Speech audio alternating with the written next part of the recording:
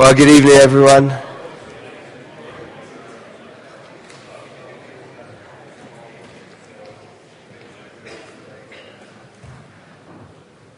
Over the next 3 weeks, we're going to be focusing in on Jesus' interaction with Peter. And we're going to be looking at how God calls us as church to be people who see Jesus, who become like Jesus, in order that people can meet Jesus. That's what we're about. That's the meaning of church. We are here so that we can see Jesus. We are here so that together we can do that thing called discipleship, where we become more like Jesus, so that people can meet Jesus, see Jesus, be transformed by Jesus, so that other people can meet Jesus. It's what we are here for. It's our mission. It's why when we die, we don't just go straight to heaven. We're here because God has a purpose for us. That is beautiful. That is wonderful. And is truly life. It's life. Better than we've ever known it. I wonder if you would turn in your Bibles, please, to John chapter 1. John chapter 1, verse 35.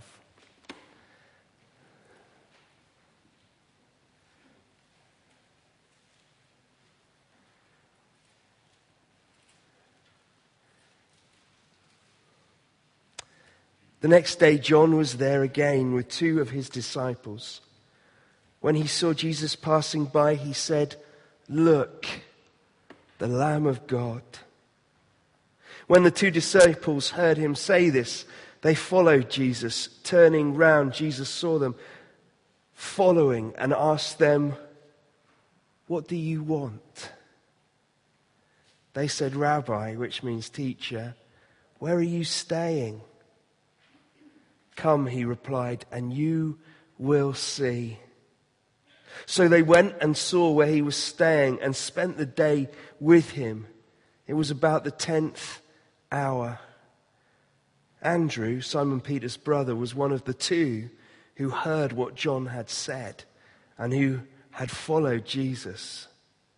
The first thing Andrew did was to find his brother Simon and tell him, "We found the Messiah, that is, the Christ." Jesus looked at him and said, "You are Simon, son of John. You will be called Cephas," which, when translated, is Peter. Let's pray.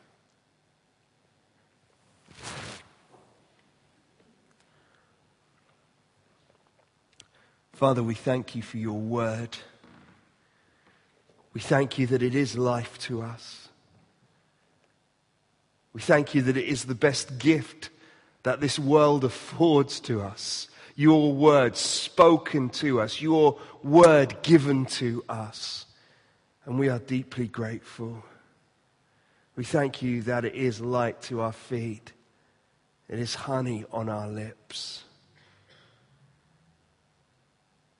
Father, in your mercy, we ask this evening that you would come and you would speak to us. Lord, you would take our hearts and our ears and our eyes, and you would focus them all upon us. Father, would you help me as I preach? I thank you that when I am weak, you are strong. And I pray, Lord, that we might hear you together this evening. In Jesus' name, amen. The most breathtaking moments in life come when we have interaction with Jesus, when we meet him, when we hear his voice, when we come across him in the Bible and the word jumps out at us, and we are held and grabbed hold of by Jesus. And his Spirit comes near and he whispers our name and he speaks to us deeply. That is what it means to be a Christian. It is to be in an intimate, real relationship with the living God. Not a dead philosophy. Not a cold, hard book. Not a great Sunday morning, evening club. But to be intimate with the breathtaking creator of the universe. If our faith is less than that, we have to ask ourselves some very real questions. We perhaps need to take time aside and say, Jesus, my heart has gone cold.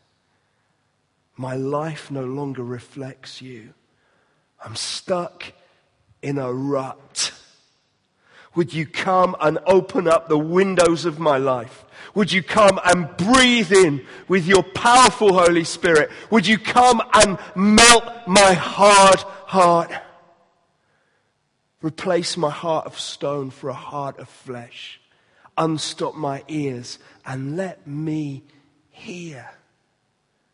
It's so easy for any of us to fall into that trap of cold, listless routine with God. Yeah, he wants to meet with us. His arms are open wide tonight, and he is here to receive and speak and heal and meet any who come to him.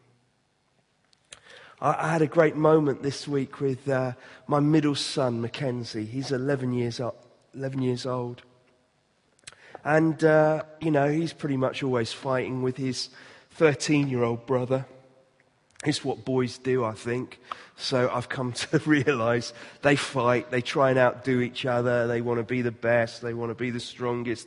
It's all very animal in our house. I'm the big silverback, and they're the little cubs fighting and rolling about. That's what happens. Anyway, last week, Mackenzie came up to me. I was sitting on the bed upstairs, and he came running up, and he was angry, he was cross, his fists were clenched, his face was red, his eyes were wide, and he said, "I do not like Callum." That's his older brother.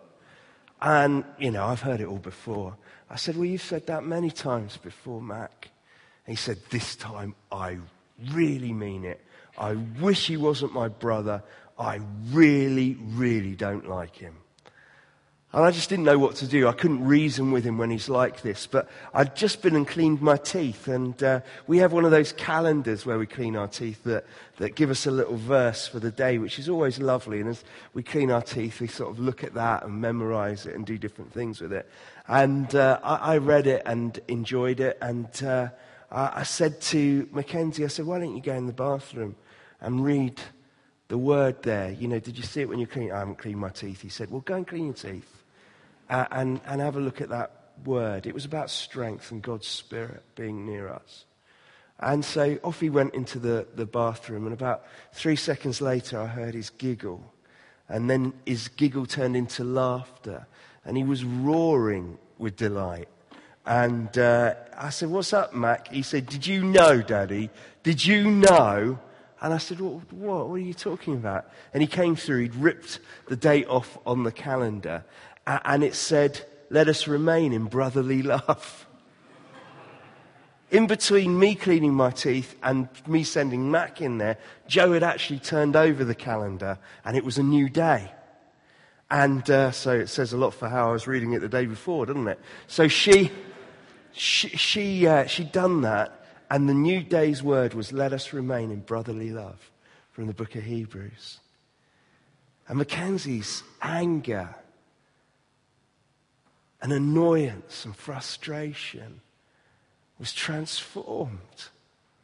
He came in giggling, holding this piece of paper, and he said, "Daddy, look at this." And I read it. He said, "I've been trolled by Jesus."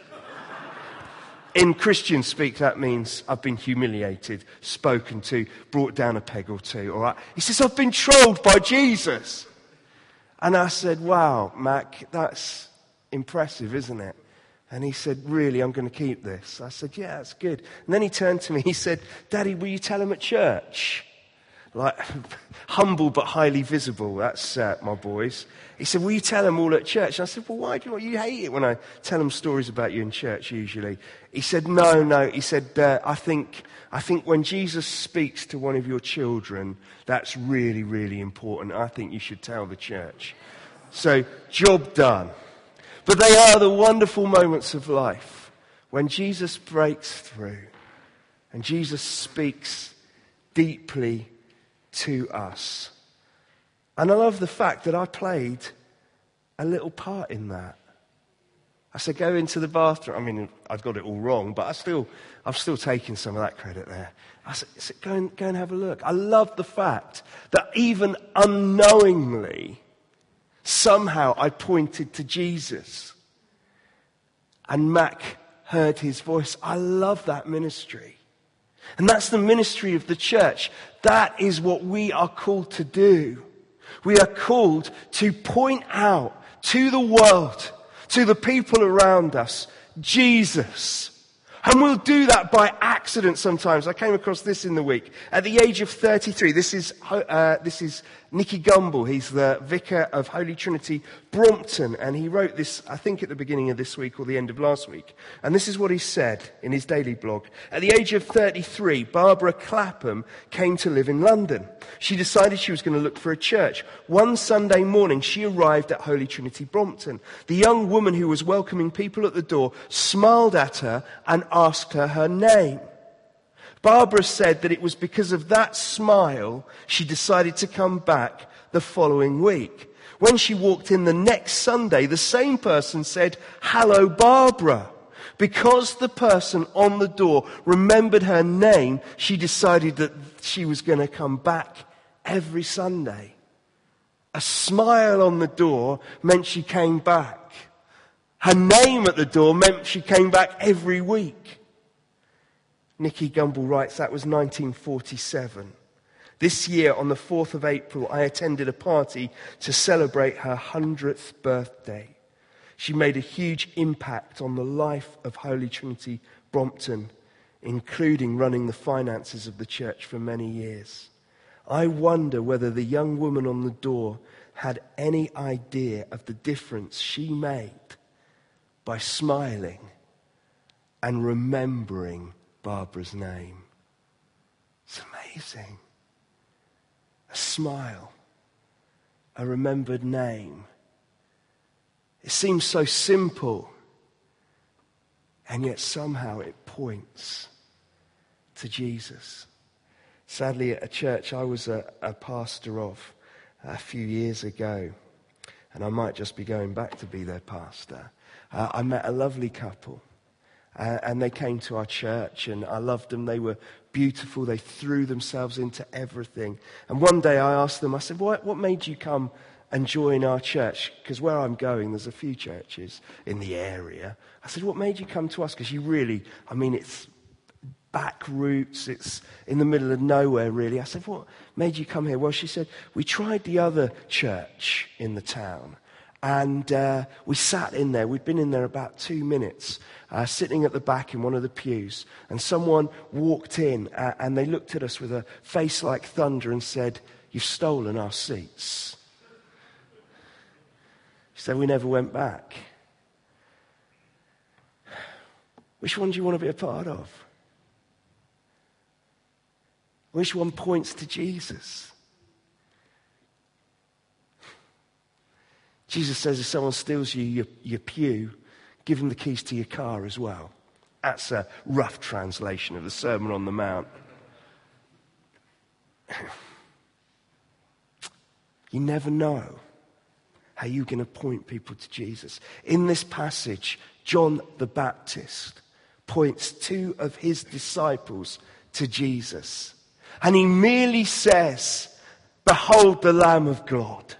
The day before he'd said, "Behold the Lamb of God who takes away the sins of the world." That's all he did. Behold the Lamb of God. And these two fellas, Andrew for definite and John most probably, start following Jesus.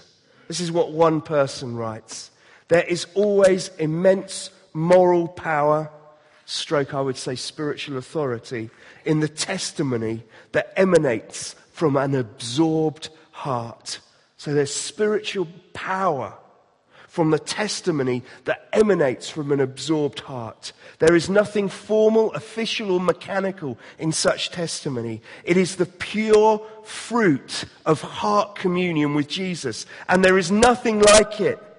It is not a mere statement of true things about Christ. It is the heart occupied and satisfied with Christ. It is the eye riveted, the heart fixed, the whole moral being centered and absorbed on that one commanding object that fills heaven with his glory. When our hearts are consumed with Jesus, when he is the object of our affections and the one whom we find great satisfaction in, there is power in our smile and our welcome and our pointing, behold the Lamb of God. We can never speak effectively for Jesus unless our hearts are filled with him.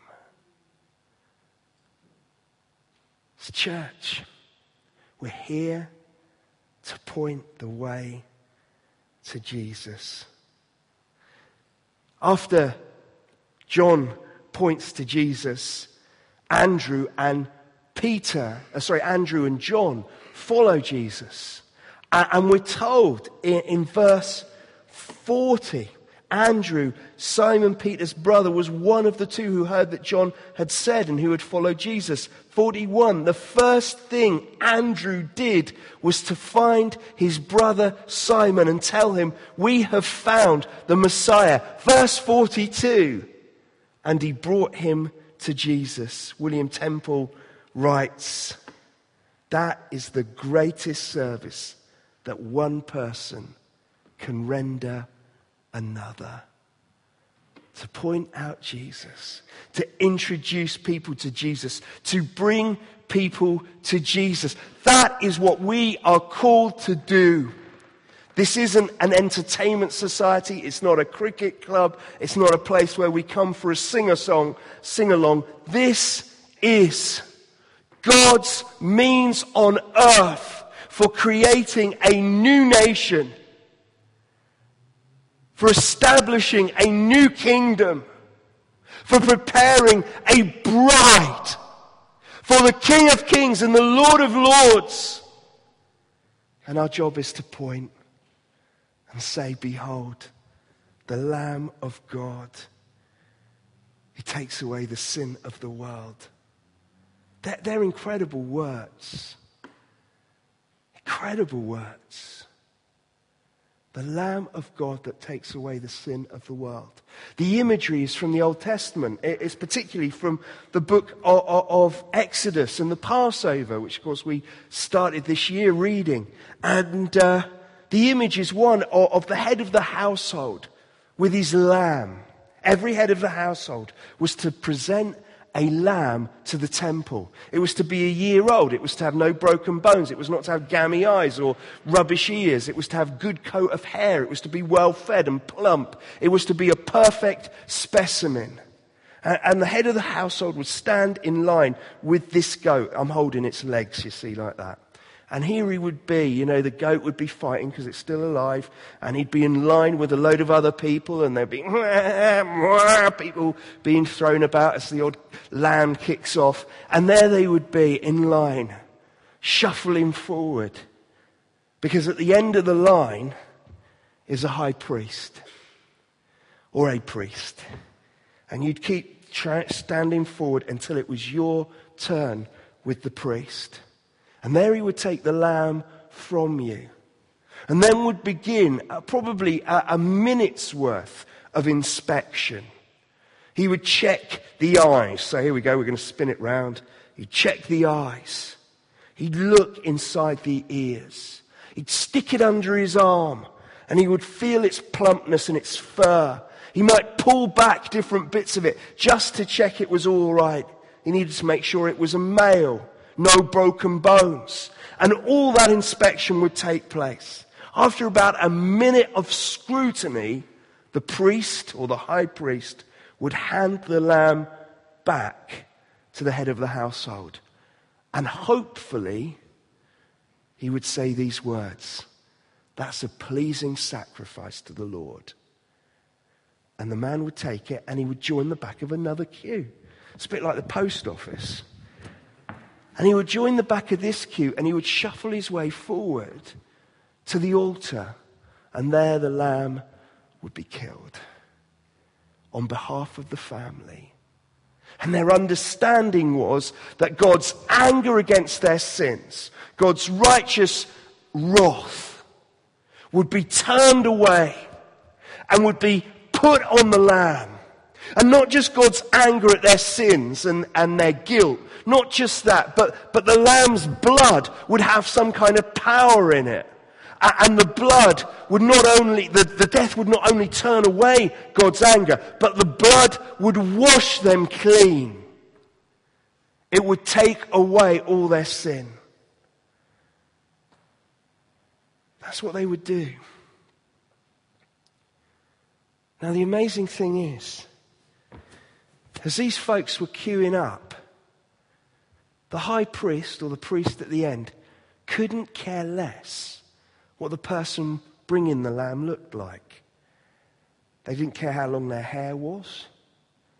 Didn't care how long it had been since they'd last been in the synagogue. He didn't ask them any questions about their prayer life or their giving. He didn't sniff their breath to see if they'd been drinking too much. Didn't check their fingers for nicotine stains. He only had eyes for the lamb. That is an amazing thing. The guy could have been rolling drunk the night before.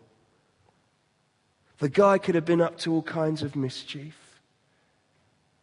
In fact, in Job, we're told that Job was a righteous man. But if his children had a party or his children were up to stuff, he'd think, I know what my kids are like. I'm going to go and sacrifice a lamb for them. I'm going to make a sacrifice for them so that God's anger won't rest on them. Amazing thing. Just didn't come into the high priest's head at all. The high priest had only eyes for the lamb. And he said, this lamb is a pleasing sacrifice. Join the back of the queue. And here is John the Baptist saying, behold the Lamb of God. As God the Father looks down on us this evening, he doesn't see what you did last night. He doesn't look at what clothes you wear or whether you've got nicotine stains or your breath smells of booze. What he sees is the perfect Lamb of God. He died in your place. It's good news, actually. When Jesus calls it good news, he's not making that up. It's not okay news. It's not great news until you actually step in and then you find it's a really heavy yoke around your head of legalism and do's not. It is good news. When God looks at you, he sees his son who died on the cross. It's wonderful, good, freeing news. You are free of the law. Your sins do not count against you. You are free. There is no written record kept about you by God anywhere except the tears you've cried and the prayers you've prayed and that which you've done in Jesus' name. It's wonderful. And so John says, behold the Lamb of God who takes away the sin of the world. And these two, Andrew and John, start to follow. I love that. They do something about it. They don't just hear it, oh, that's very nice. They fall into step, fall into line, and start following Jesus. We talked a few weeks ago about the difference between owning something and possessing something. You can own something and not possess it.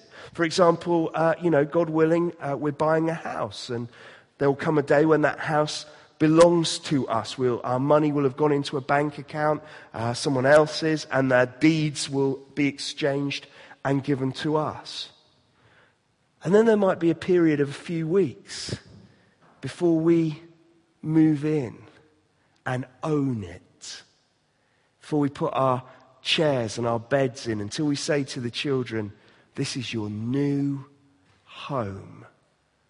Then we'll have owned it. We'll have taken possession of it. Many of us own this, that Jesus Christ is the Lamb of God who takes away our sin. We own it. We know it. It's up here. We sing about it and we're pleased about it. But we don't possess it. We're still racked with guilt.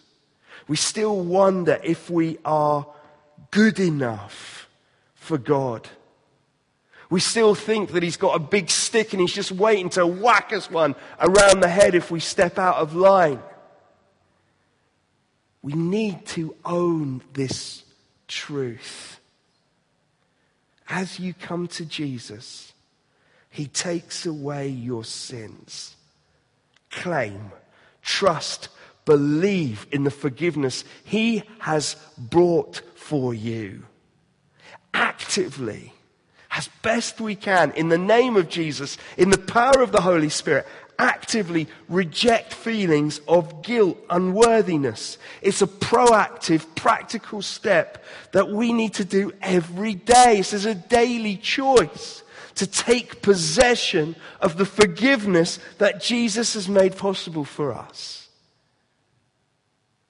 That's one thing we need to do. Take that daily. But of course, then Paul says, well, should we sin as much as we like then? Because if grace abounds when there's sin, if Jesus overlooks it, if Jesus is the Lamb of God, can we do whatever we like? Can we sleep around? Can we get absolutely out of our heads on drugs and alcohol? Can we live however we want to? And Paul says, by no means. No, of course not. Because not only did John and Andrew take hold of this by following, they kept in step. And they kept following. And Jesus gave them his heart. And gave them his Spirit. It's a sad truth. But when we stand before the judgment seat of Christ, judgment seat of God, when we are called to give an account, whatever that will look like, of our idle words and of our deeds, when we do come to give an account, we can't say to him, I couldn't help it. I did this, but I couldn't help it. It wasn't my fault. Because to everyone who has joined the path, to everyone who is following, who is in step with Jesus, in line with Jesus, he has poured out his Holy Spirit. And the Holy Spirit is there in times of weakness to strengthen us, to hold us. And if we say to God, I couldn't help it, God may well turn to us and say, but I gave you my Spirit.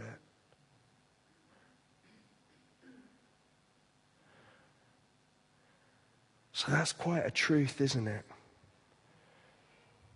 Jesus Christ is our sacrifice for our sin. But he gives us his heart. He gives us his Spirit so that over years, changed from glory to glory, we will fall in line. We will align ourselves with him, in step, following him. That's church. We're going to look at that more next week as we talk about being like Jesus, being Christ-like. But these fellas hear him, they see him, they're pointed out to him, and they follow. Beautiful. I love what Jesus says. He turns to them and he notices he's got some stalkers. He turns to them and he says, "What do you want?" Their answer is very simple. "Where are you staying?" "Teacher, where are you staying?" They call him rabbi, call him teacher. They haven't fully grasped who he is. "Where are you staying?" they say.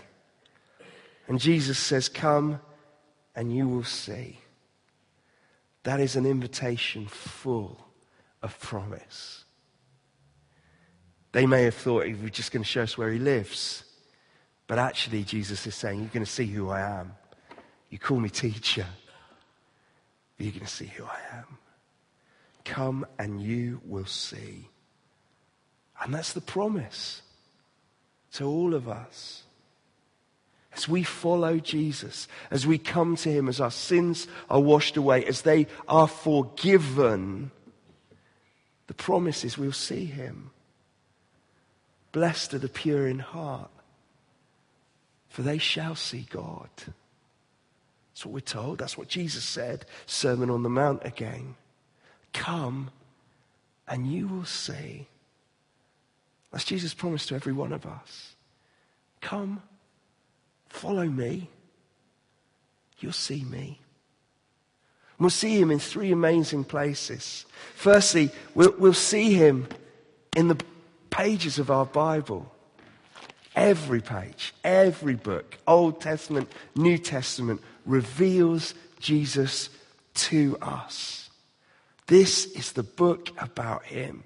So much so when the Pharisees were there with their First Testament, with the Old Testament there in their hands, trying to catch Jesus out, he says to them, diligently you study this, because you think by it you will have eternal life, yet you miss the one whom it is about.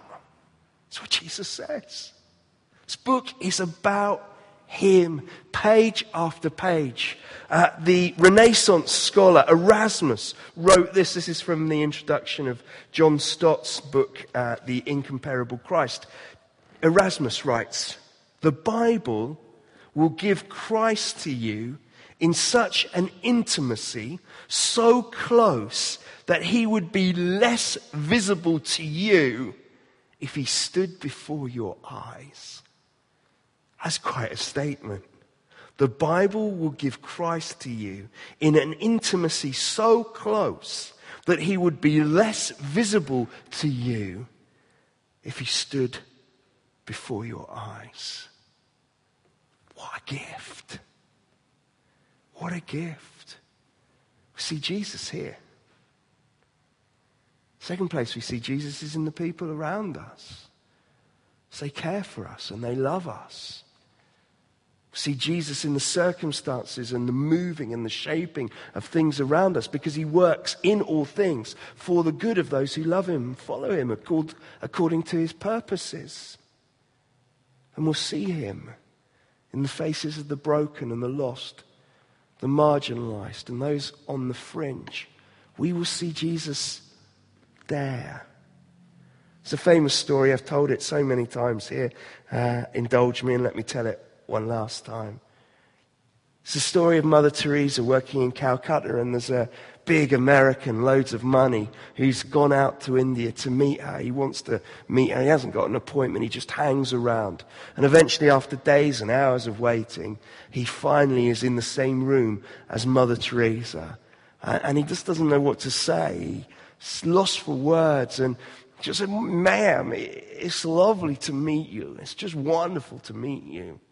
She looks up at this big American and says, "Would you like to meet Jesus?" Why, ma'am? That would be wonderful. And off she goes through the door. And he follows her. He doesn't know what else to do. And follows her down some dirty alleys and through some filthy courtyards to this horrible, dusty place. There's a brick wall. It's kind of made out of old breeze blocks and rubble, crudely cemented together. And there in the wall is a blanket, just on it. And Mother Teresa goes up to this blanket and she pulls it away, and there's this little dark hole. And she says, Jesus is in here. The American sort of squeezes himself down and gets into this hole, and his eyes gradually adjust to the darkness in there. And there in the corner is a pile of rags. Mother Teresa's standing beside him now, and she says, Jesus is just under those rags. So the American sort of shuffles and stoops his way over, pulls back the rags, and there is this thin, emancipated, dying man. A fly lands on his eyebrow and walks across it. This isn't Jesus, ma'am, the American says, slightly affronted. This isn't Jesus, ma'am.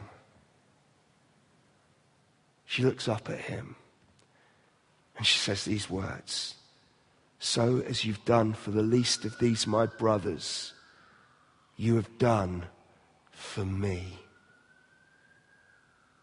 The American's eyes well, big tears, couple fall down his tanned, dusty face. He reaches for his wallet, his billfold. He says, ma'am, what can I do for you? She grabs hold of his hand and she puts it back. She says, go and find someone that no one else loves and love them. Go find someone no one else loves and love them.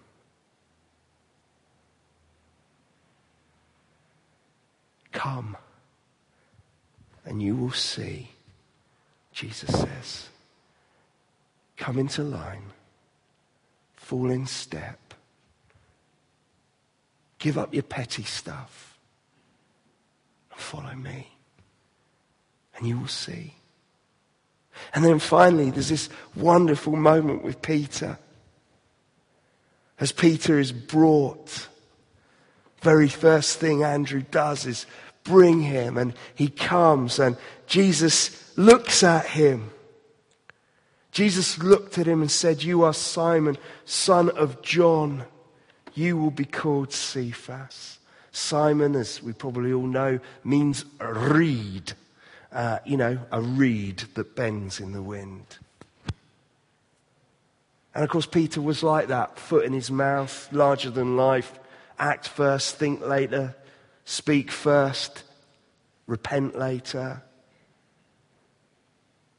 And Jesus says, actually, you're going to be a rock.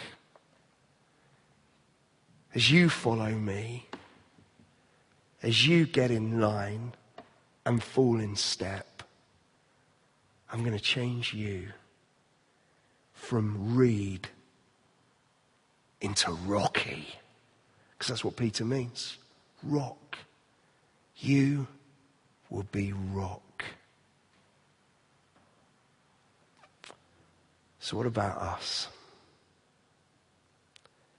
Well, as church, God calls us to point to Jesus. God calls us to welcome, to love, to move up on our pews and make space. Not to say, you've stolen my pew. To smile. And when we can, remember names. To welcome and to point. Jesus calls us to follow him. To not go to the left or the right. Jesus says, I'll wash you whiter than the snow. And Jesus says, I'll transform you. Let's pray. Father, you are so good to us. You have given us so much. You have allowed us to see Jesus. You've allowed us to fall in line and get in step.